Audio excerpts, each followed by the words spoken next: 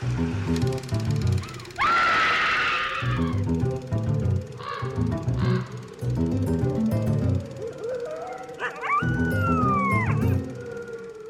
and welcome to Scream Scene, the horror movie podcast where we watch every horror movie ever made in chronological order and then we rank them from best to worst. My name's Sarah. And I'm Ben. Thank you so much for listening to us and thank you for your patience as we come back from our hiatus.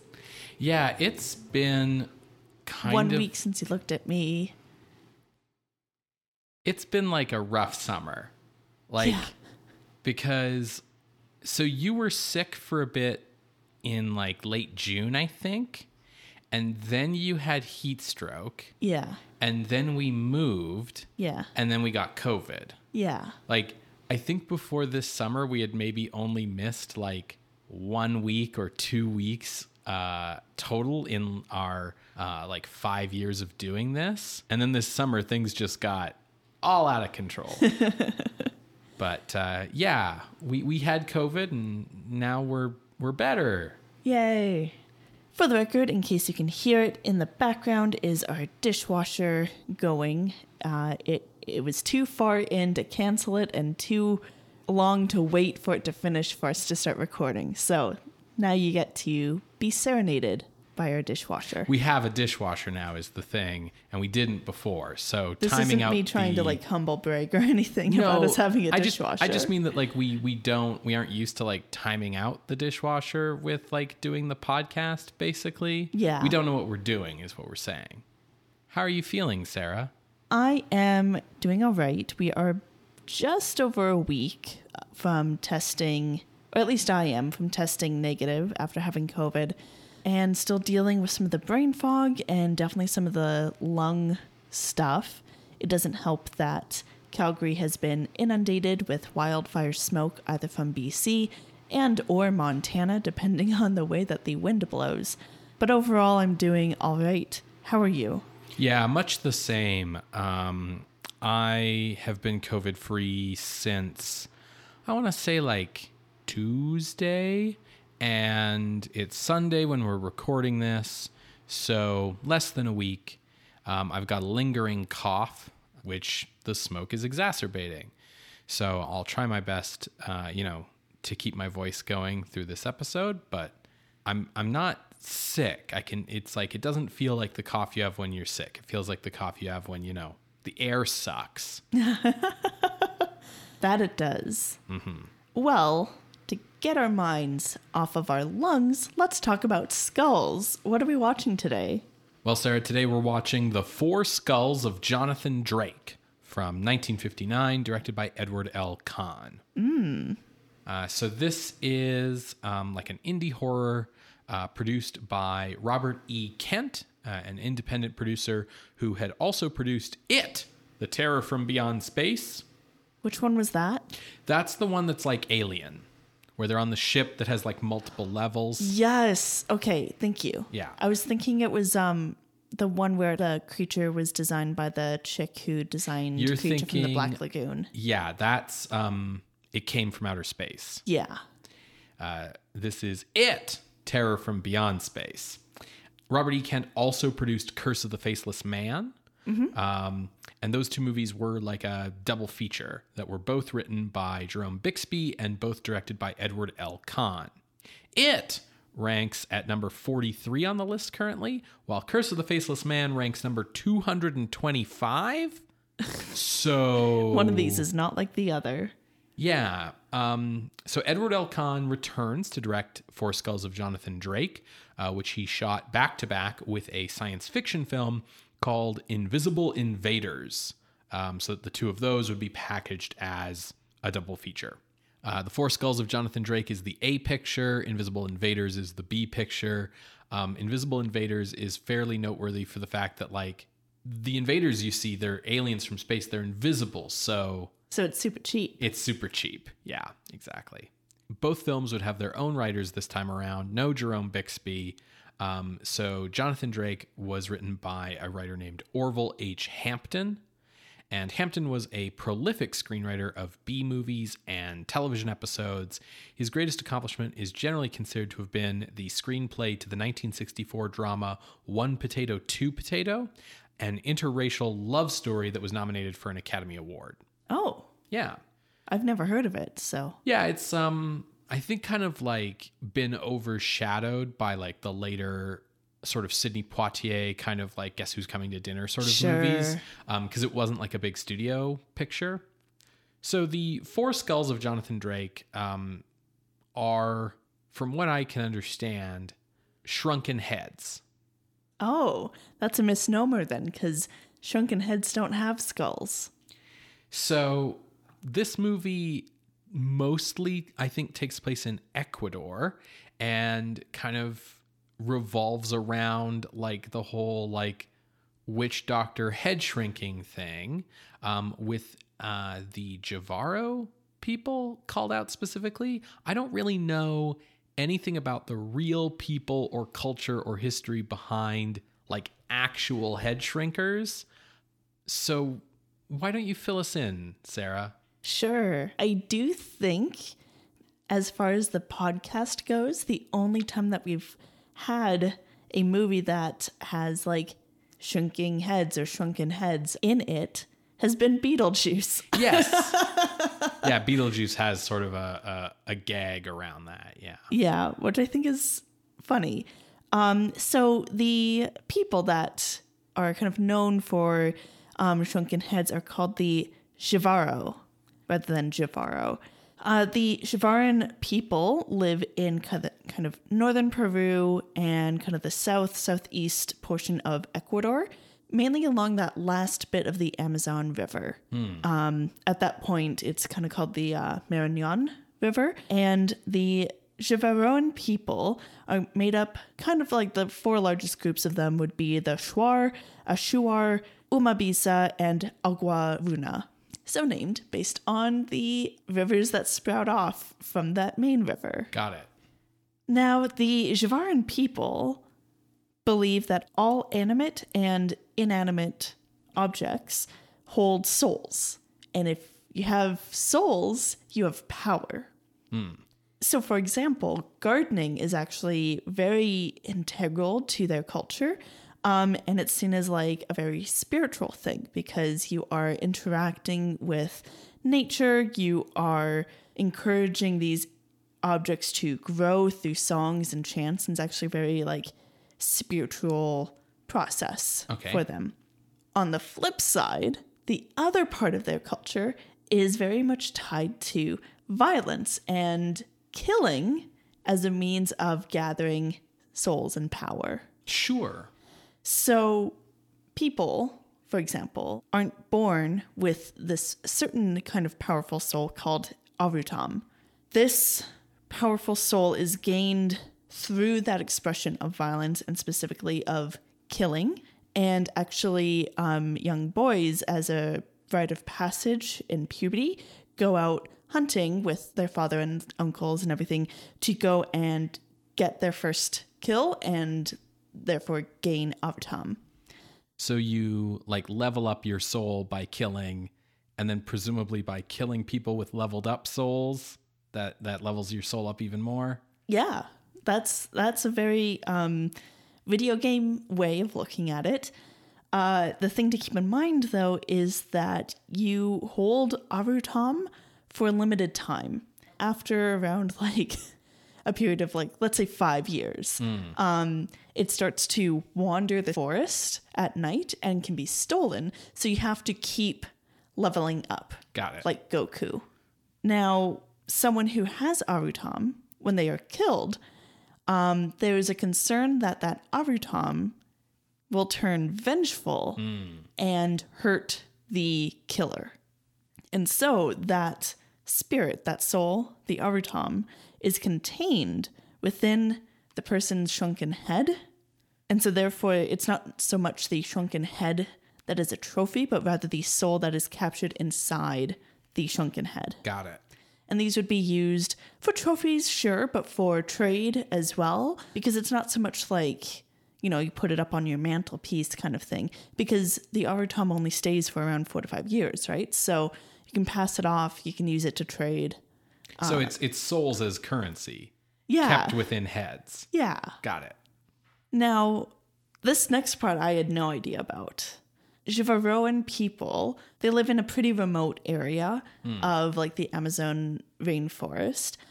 They had faced off against like Incas from like taking them as slaves, faced off against Spanish conquistadors, and they're still there. In the mid 1800s to early 1900s, they started meeting other European merchants and traders, and therefore trade with like the international community increased. And these Europeans saw these shrunken heads as exotic curiosities. Sure. And were willing to trade like a lot for a single head. Right. Which rose, supply and demand. Demand increases. Sure. So you need to meet that supply. Right. While previously these shrunken heads would be, after warring with a tribe down the street, but I guess like down the river, and seen as like a ceremonial type of thing, maybe a trade minor type of thing.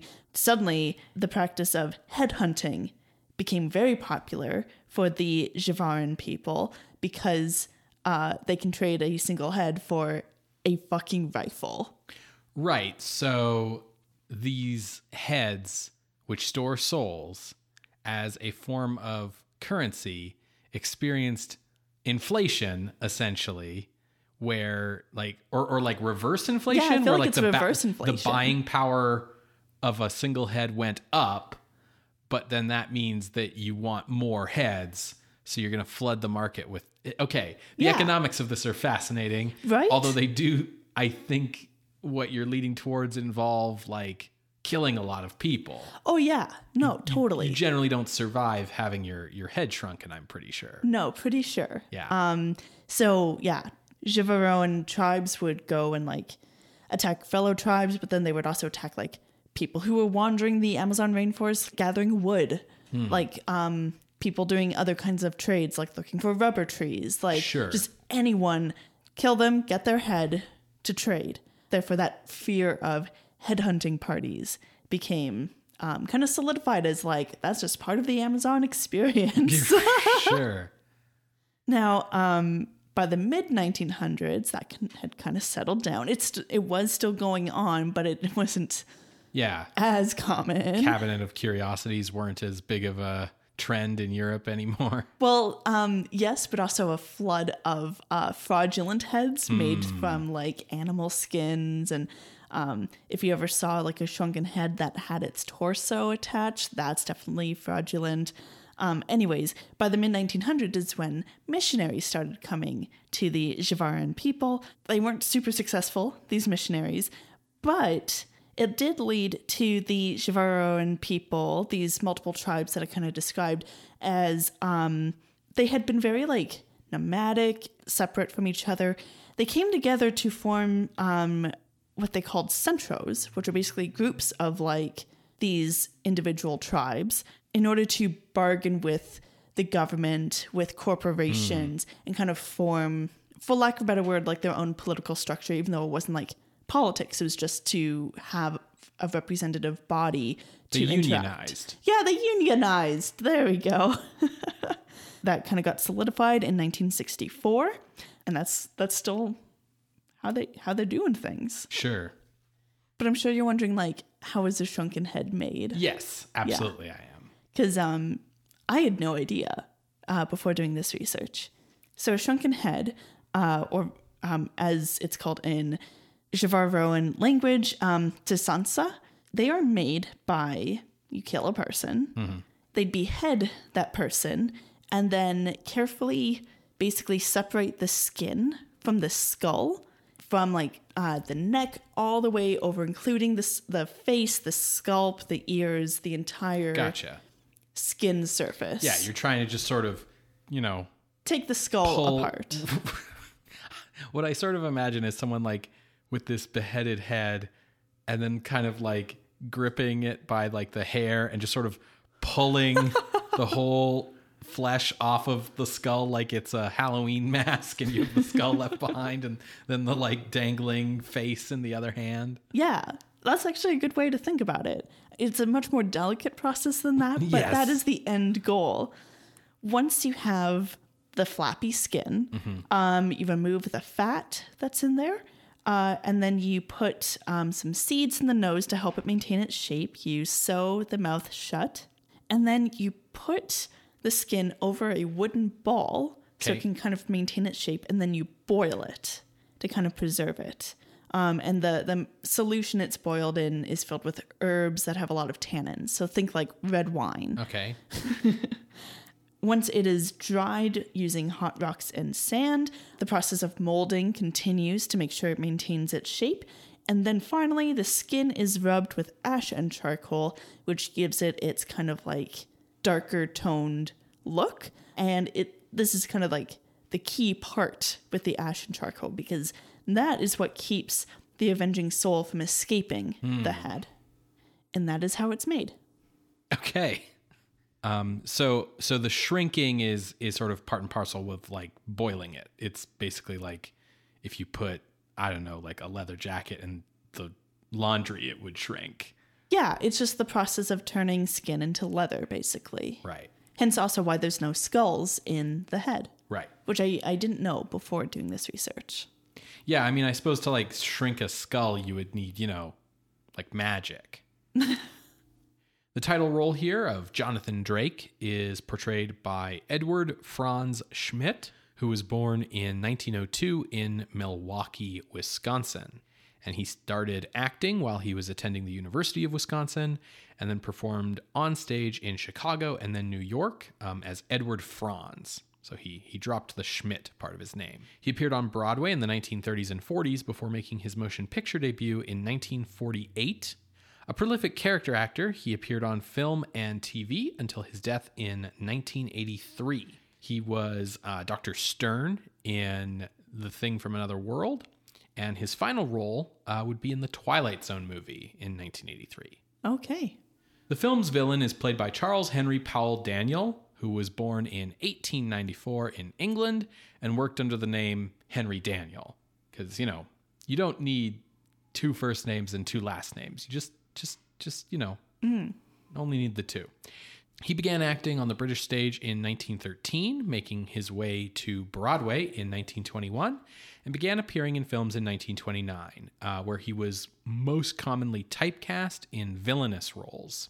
Some of his most notable roles include Sir Robert Cecil in The Private Lives of Elizabeth and Essex in 1938, Lord Wolfingham in The Seahawk in 1940, Garbage in The Great Dictator in 1940, Amazing. Brocklehurst in Jane Eyre in 1943, Toddy in The Body Snatcher in 1945, Moriarty in The Woman in Green in 1945, and many, many more before he passed away from heart failure in 1963. So we've seen him on the podcast before, I Yes. believe. He is not a person of color. No, but his character isn't either. Oh, okay. Okay. That being said, there is a Jivaro person in the story. His name is Zutai, and he is, of course, played by a white actor, Paul Wexler of Portland, Oregon, in fact. The whitest place.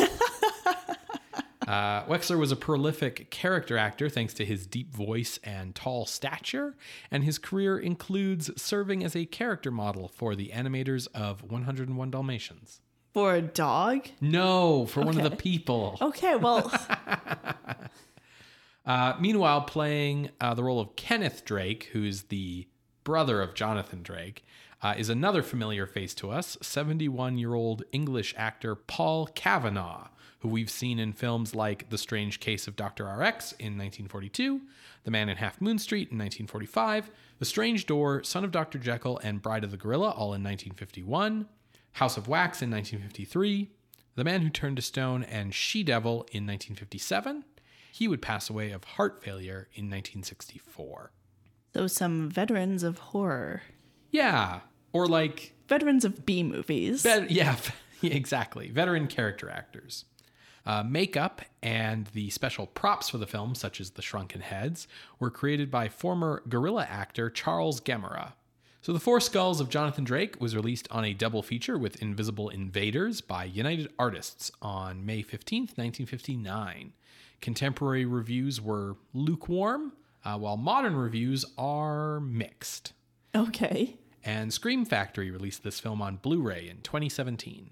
Okay, so that will be how we are watching it. Folks, hopefully you can find a copy to watch along. You're going to hear a brief musical interlude, and when we come back, we will discuss The Four Skulls of Jonathan Drake from 1959, directed by Edward L. Kahn. See you on the other side, everybody.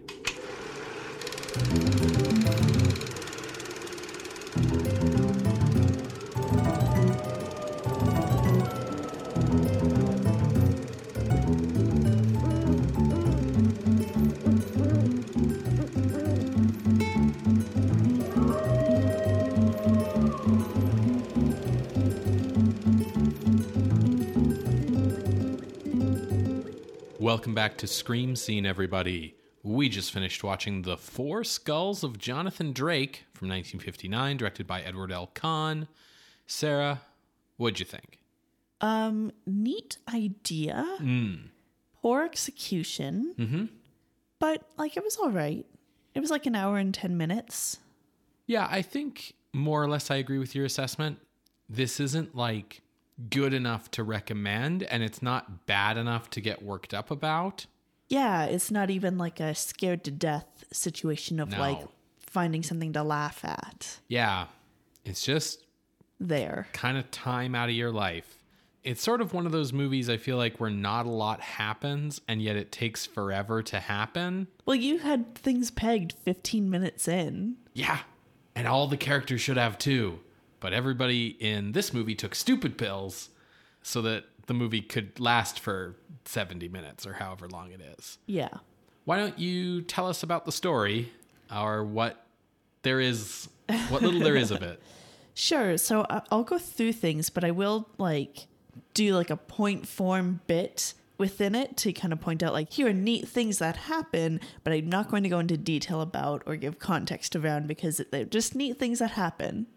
Yeah, this is also one of those movies where there's 4 locations and the characters just sort of bounce back and forth between them. So, including a mausoleum on the grounds that has electricity in it with a switch for the light. It's very comical. Anyways, so we see that there is a Dr. Jonathan Drake from the title, and he has visions of skulls haunting him. And this is an older man, I think is important to mention. He is around 60 years old. He is growing concerned about his brother, Kenneth, because Jonathan's daughter, Allison, has a phone message from Ken saying oh, the Zansa are coming. Now they say Zansa, which is a mispronunciation of Tzansa, which is the Jivaroan word for the shrunken head. I'm honestly just impressed that they had the word in here. Yeah. They also say Jivaroan and Jivara and stuff, but they mispronounce that too, but not as poorly. So, someone did research. That's neat. Yeah. Anyways, so it's a 2-day train ride for Jonathan to get to his brother Ken, and as he is traveling there, we see that Kenneth is attacked by a Jivaroan man who, pricks him with this stiletto, which is a long skinny dagger, and this man is about to cut off the head as well, but he's interrupted before he's able to do that. But we see that he manages to come back during the funeral services. Also arriving right as the funeral services are happening is Jonathan, and he opens the casket to find his brother's body mutilated in the sense that his head has been taken. Now, during this, while John was traveling, Allison phoned ahead for the police to check in on her uncle. And this cop is Lieutenant Jeff Rowan. Now, Jeff arrives right as Kenneth's body is being taken out. He meets the family physician, Dr. Bradford, who's yeah, it was natural causes. I didn't do an autopsy or anything, but it's a family, not tradition.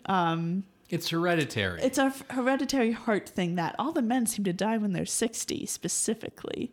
Yeah, of like presumably heart failure. Yeah. But now that a corpse has been mutilated, Lieutenant Jeff is back on the case and is dedicated to finding who mutilated this case before it happens again. Jeff also happens to meet family friend Dr. Emil Zurich, who studies Amazonian tribes and is like a college professor and stuff.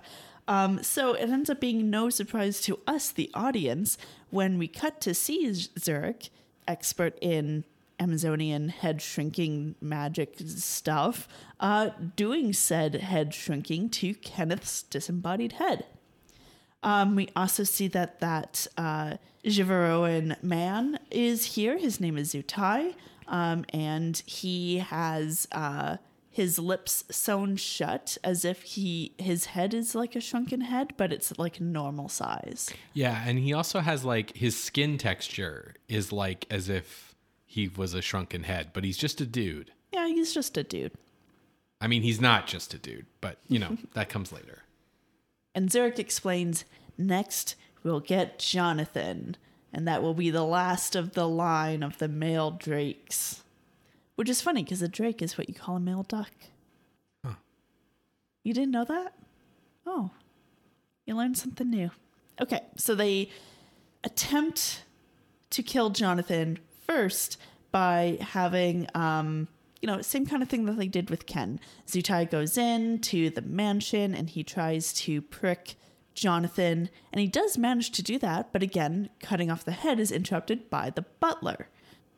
Through detective work, Jeff manages to realize that Jonathan's been poisoned by a specific kind of poison from the Amazon, so then they get him cured, and Jonathan is just in shock now. Curare is the type of poison. Yes. While Zutai's running away, Jeff does get off a couple shots, and he finds that he did shoot the guy, but he kept going. And Zutai also left behind a sandal, which turns out to be made of human flesh. Well, skin. Human skin. Mm-hmm. We also, during this time, learn more about the curse on the Drake family. Jonathan, to his daughter Allison, explains that back in 1873, our ancestor Wilfred Drake led an Amazon expedition, and his Swiss agent was taken by the Jivaroan tribe. So Drake made it to the tribe, discovered his Swiss agent was killed and decapitated, and so he killed every man and male child in this tribe, except for the witch doctor who escaped. And Drake was like, well, we finished massacring this village, time to head home. While the witch doctor cursed the Drake line for all the male Drakes to die at the age of 60 exactly. So that's the curse on the family. We see that there's a second attempt on John's life, and that is through a vision from Zurich to John of like skulls approaching him in an attempt to cause a heart attack. Instead, Jonathan is just in shock and he is taken to hospital. To lure Jonathan out of the hospital, Zurich and Zutai kidnap Allison, because why is a woman here unless she is to be put into danger? Mm-hmm. We see after the commercial break that Zurich has told Allison, like, yes, I'm doing the head shrinking that you've just seen me do it to Dr. Bradford for reasons that I won't go into. And now I'm going to do it to your dad. Just then, Jonathan comes in, having tracked Zurich back to his house, and explains that, like, I know how to fuck your whole plan up, Zurich, by shooting myself in the head and destroying my skull, because then you won't be able to complete the curse and complete the set of the 4 skulls. Yeah, so the 4 skulls being its... Yes, good, thank you. Wilfred Drake, Jonathan's dad, whose name I don't remember, Kenneth, and then Jonathan. Yeah, so basically Zurich's been doing the head shrinking thing and keeping the shrunken heads, but the skulls on their own have been like returned mysteriously to the Drake vault. So that's why we know we're collecting skulls, Yeah. hence the title. And the thing is if Jonathan knows that destroying one of the skulls, like his own, will destroy the plans, why doesn't he go destroy one of the skulls that are in the vault? Oh, well, because, like, Zurich explains that the whole reason you need the skull is because, like, that's what's going to keep the soul in there. Because you need the power of the soul, just like you explained in the context setting. But, like, as you explained in the context setting, like, the soul only is in there for, like there's an expiry date on that soul. It's only in there for, like, 5 years. So, like, I presume it doesn't matter on the old skulls, but it needs to be there. Like, he needs Jonathan's skull because he hasn't done the soul capturing yet. Yeah, but Kenneth Sure. was just killed. Sure, like, I suppose. Yeah. Anyways. And there's no, like, oh, we need to destroy the shrunken heads to, like, release a spirit or anything like that. There's nothing like that. But anyway, so Jonathan threatens to shoot himself in the head. He has a little bit of a scuffle with Zutai, and then Lieutenant Jeff shows up to be the hero of this story. He has a scuffle with Zutai, who then falls on an open fire and explodes. Yeah, for reasons that are unclear. Yeah. So then Jeff goes to scuffle with Zurich, and then it's revealed that Emil Zurich, was the Swiss agent on that expedition back in 1873. And he's not, like, mysteriously alive. It's actually Zurich's head on a Givaroan's body. Mm-hmm. Just, like, sewed on. Yeah. And also dead. Like, yes.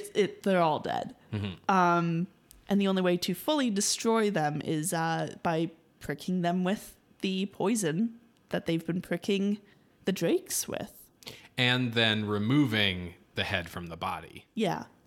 So they managed to do that to Zurich after a bit of a chase scene, and then Zurich crumbles into dust.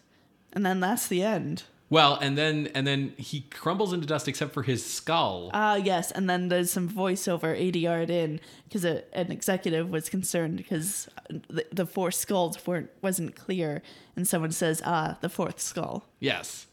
Even though, like, nobody in the movie establishes that having, like, 4 skulls or something is some kind of, like, prophetic thing that needs to happen. But yeah, they're like, now we have 4 skulls, so that the title is accurate. So something I didn't mention that I thought was neat is they have those 3 skulls in the vault. Lieutenant Jeff has his lab man come in and do fingerprint analysis on them. And they do find fingerprints, and they're like normal fingerprints, except that there's a skull imprinted where the print should be, which is a really neat thing. And it's on all 3 skulls, and they do research about what that means. And I don't know if what they said is accurate about, like... I assume that was made up. Yeah. Like, for the movie, I mean. But basically what's going on here is that, like, while Emil Zurich is, immortal because he's a head sewn to a body, Zutai is also immortal because the cult of the Headless Man figured out a way to create immortality by essentially, like, doing the shrunken head procedure to just, like, straight up a person. And the reason why Zutai has his, like, mouth sewn shut is that this immortal undead person doesn't need food or air. So to prove it, they sewed his mouth shut. So he's got the skull fingertips, and he's basically going around doing all the dirty work, which is why it's all his fingerprints on the skulls, because they're the ones putting the skulls in the vault. Yeah, but I thought it was neat. Yeah. That there were skulls on fingerprints. Yeah, it's neat. It's a little weird detail. Yeah.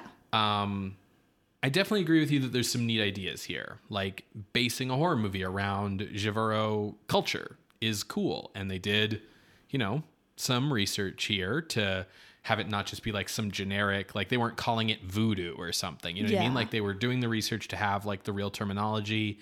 I think the reveal of how Emil Zurich has been kept alive all this time has, like, a cool, weird horror to it where it's like, that's so bizarre. And I think that's a neat little detail.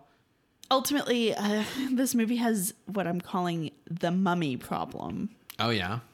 So the Mummy, both in terms of the 1932 The Mummy, but also its sequels of a person doing bad deeds and those bad deeds coming back to haunt the person. And us as a modern audience being like, yeah, but those deeds were bad though, and they deserve what's coming to them. Oh, sure.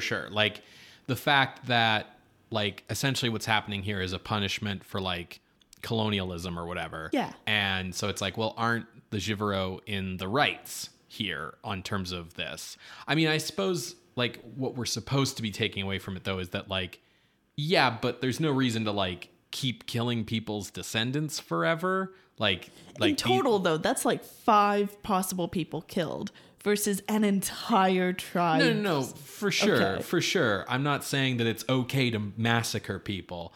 I'm saying that like the reason these guys are the bad guys is because like our cultural values are supposed to be that you don't visit the sins of the father on the child. Sure. So like there's like Jonathan Drake didn't murder a bunch of people. He's just some guy. Yes. So for full transparency to the listener, we are recording this after Queen Elizabeth has passed away. And since she's passed, there's been a lot of discussion around how responsible Elizabeth should be held for the acts of the British government.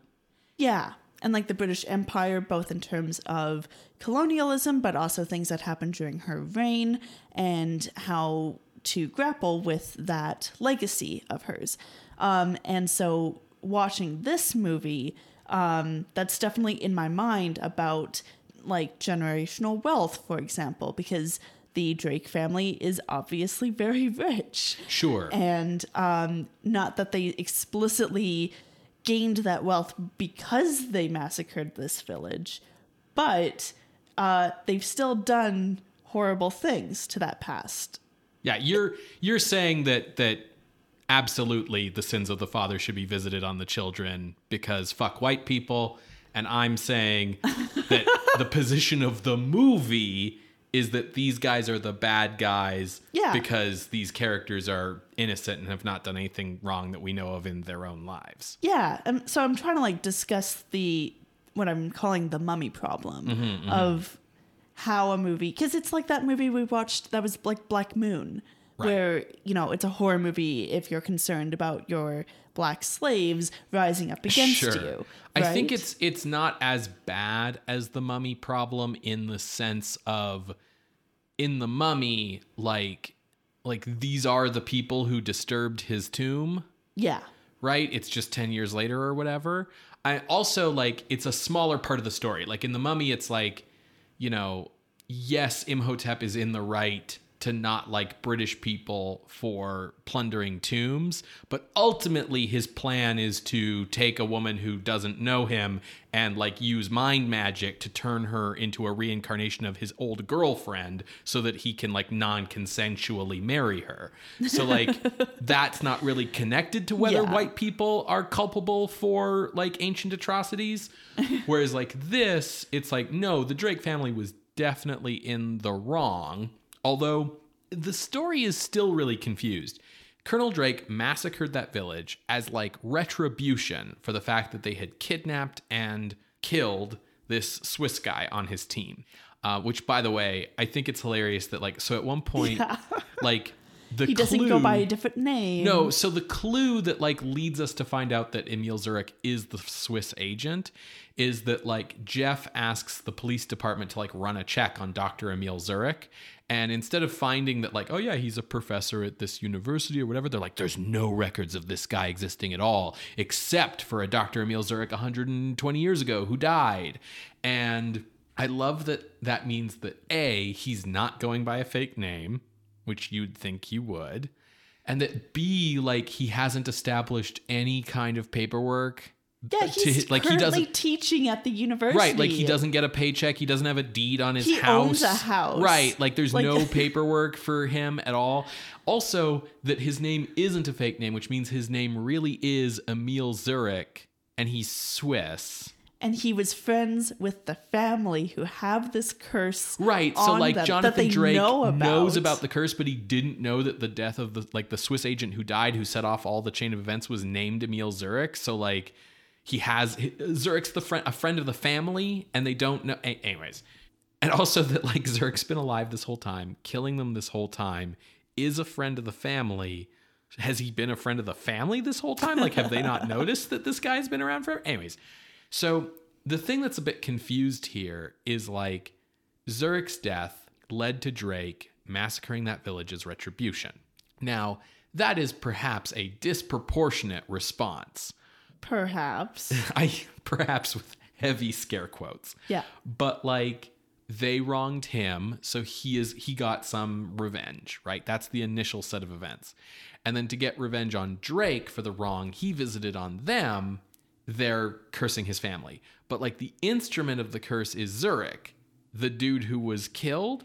And so it's like, it's really weird because like Sarah, you're making this very cogent argument about like, yeah, but the Drakes are in the wrong, so don't they deserve this horrible fate? Like, isn't Zurich right, actually?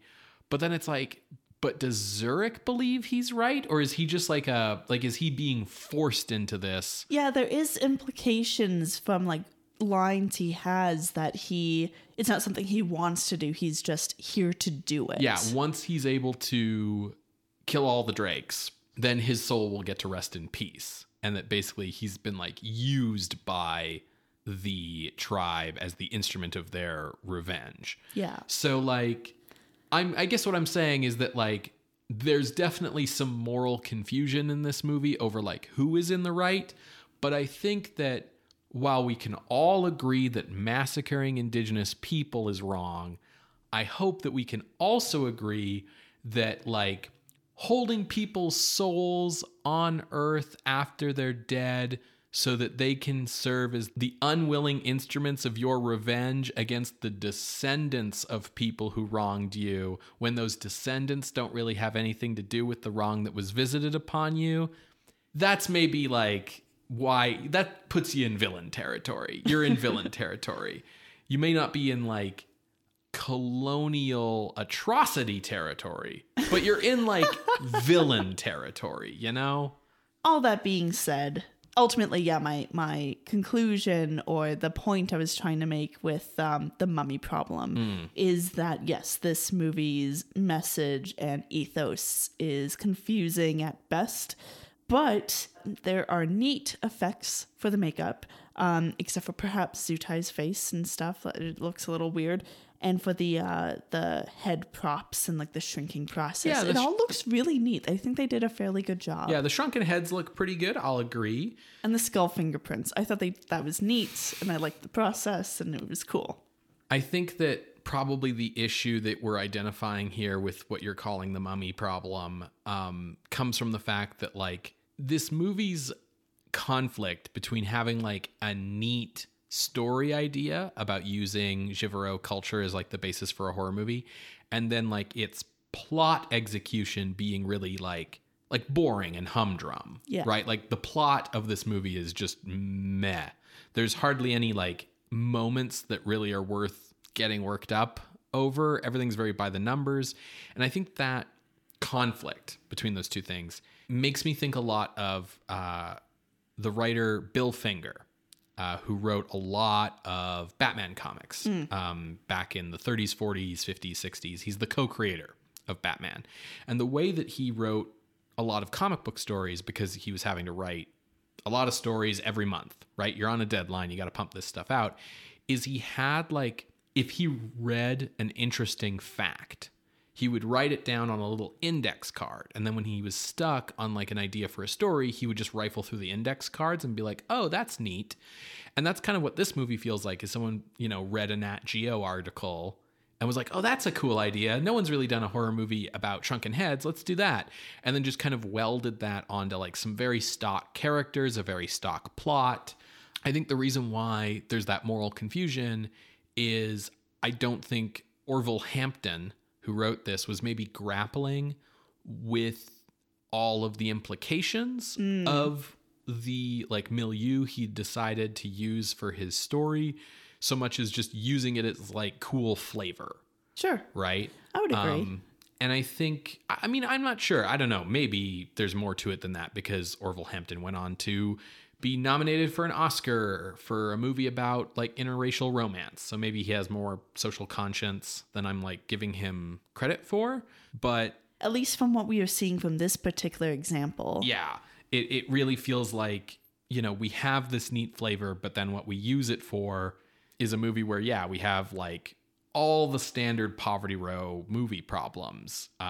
Characters who just kind of bounce back and forth between a limited number of locations, lots of circular conversations that waste time, and also like all of the characters take forever to put two and two together. Like, you're Lieutenant Jeff Rowan and you're on the case. Here are the facts that are presented to you. So this guy, Kenneth Drake, he was worried about shrunken heads. So he called his brother to be like, I'm worried about shrunken heads. And his brother told his niece called you showed up to discover that Kenneth Drake was dead and a shrunken head was found outside his window. And then at the funeral, they discovered that the head had been removed from the body, a thing you need to do in order to shrink heads. Meanwhile, a close family friend who happens to be around when you arrive is a dude whose like entire deal is studying shrunken heads. I'm never going to talk to this man. Right, like so... To the point where someone else in the movie brings it up. Like, why haven't you talked to him yet? Yeah. Then the brother shows up and gets attacked by a poison used by the same tribe that shrinks heads. And it's like, yeah, it's like 3/4 of the way through the movie before Jeff's like, maybe I should talk to Zurich, who we already know is the bad guy. Like, okay, on the one hand, I think Henry Daniell is having a decent amount of fun playing Zurich. Mm-hmm. And he's a good actor. Yeah, and that, you know, he's probably one of the best actors in this movie, and so I enjoy having scenes with him in them so that we can enjoy his hammy villain performance. On the other hand, when you have a mystery story and you've told the audience the answer to the mystery, it makes it really frustrating when it takes the heroes forever to figure it out, because it makes the heroes look like morons, because the audience is just sitting there waiting for the heroes to catch up to where the audience already is. And it's not like even if they hadn't shown us, the audience, that Zurich was the bad guy, that we wouldn't have put two and two together. Like, it was 16 minutes in. Yeah. And it's like, okay, cool. I know exactly what's happening. Yeah. I figured out that Zurich was I didn't know that he was the Swiss agent, but I figured he was like a descendant or related or something, because his last name is Zurich, you see. Yeah. Which is a city in Switzerland. Yeah. And it's like, how much faster would the characters in Dracula have like figured out that the Count was perhaps at the source of their troubles if his name was like Jack Vampire? I mean, in a way, it sort of is, isn't it? Speaking of the performances, I'll say that aside from Henry Daniell, I thought Edward Franz gave a pretty decent performance as Jonathan. Yeah. He at least is able to act as if he, the character, believes the story that he's in, you know? And it is neat to see these older actors. Yeah, it definitely was all of these movies of teenagers. It was definitely a reminder to me of like, oh yeah, there used to be a time when old people were like the main characters in movies, which we just don't have anymore today. Right? Yeah, it seems. Everyone else in the cast, I think, ranges basically from meh to bad. Valerie French, who plays Allison, is outright bad. I don't know about outright bad, but her accent is very distracting. She was born in London, raised in Spain, did university in England, then started her film career in Italy, and then came to Hollywood. So her accent's from all over the place. I just feel like she's struggling throughout the movie to make it seem like her character has more than 2 brain cells. Yeah. To rub together. Well, she doesn't have very intelligent lines. No. And so it's like, I'm sitting here being like, is Valerie French a bad actress? Or is she such a good actress that she looked at how poorly written her character was and was like, the only way to make this work is if I play her like she's a moron? Like, No, I think the script is just bad because everyone turns out to be a moron. yeah, for sure. Well, let's move on to ranking.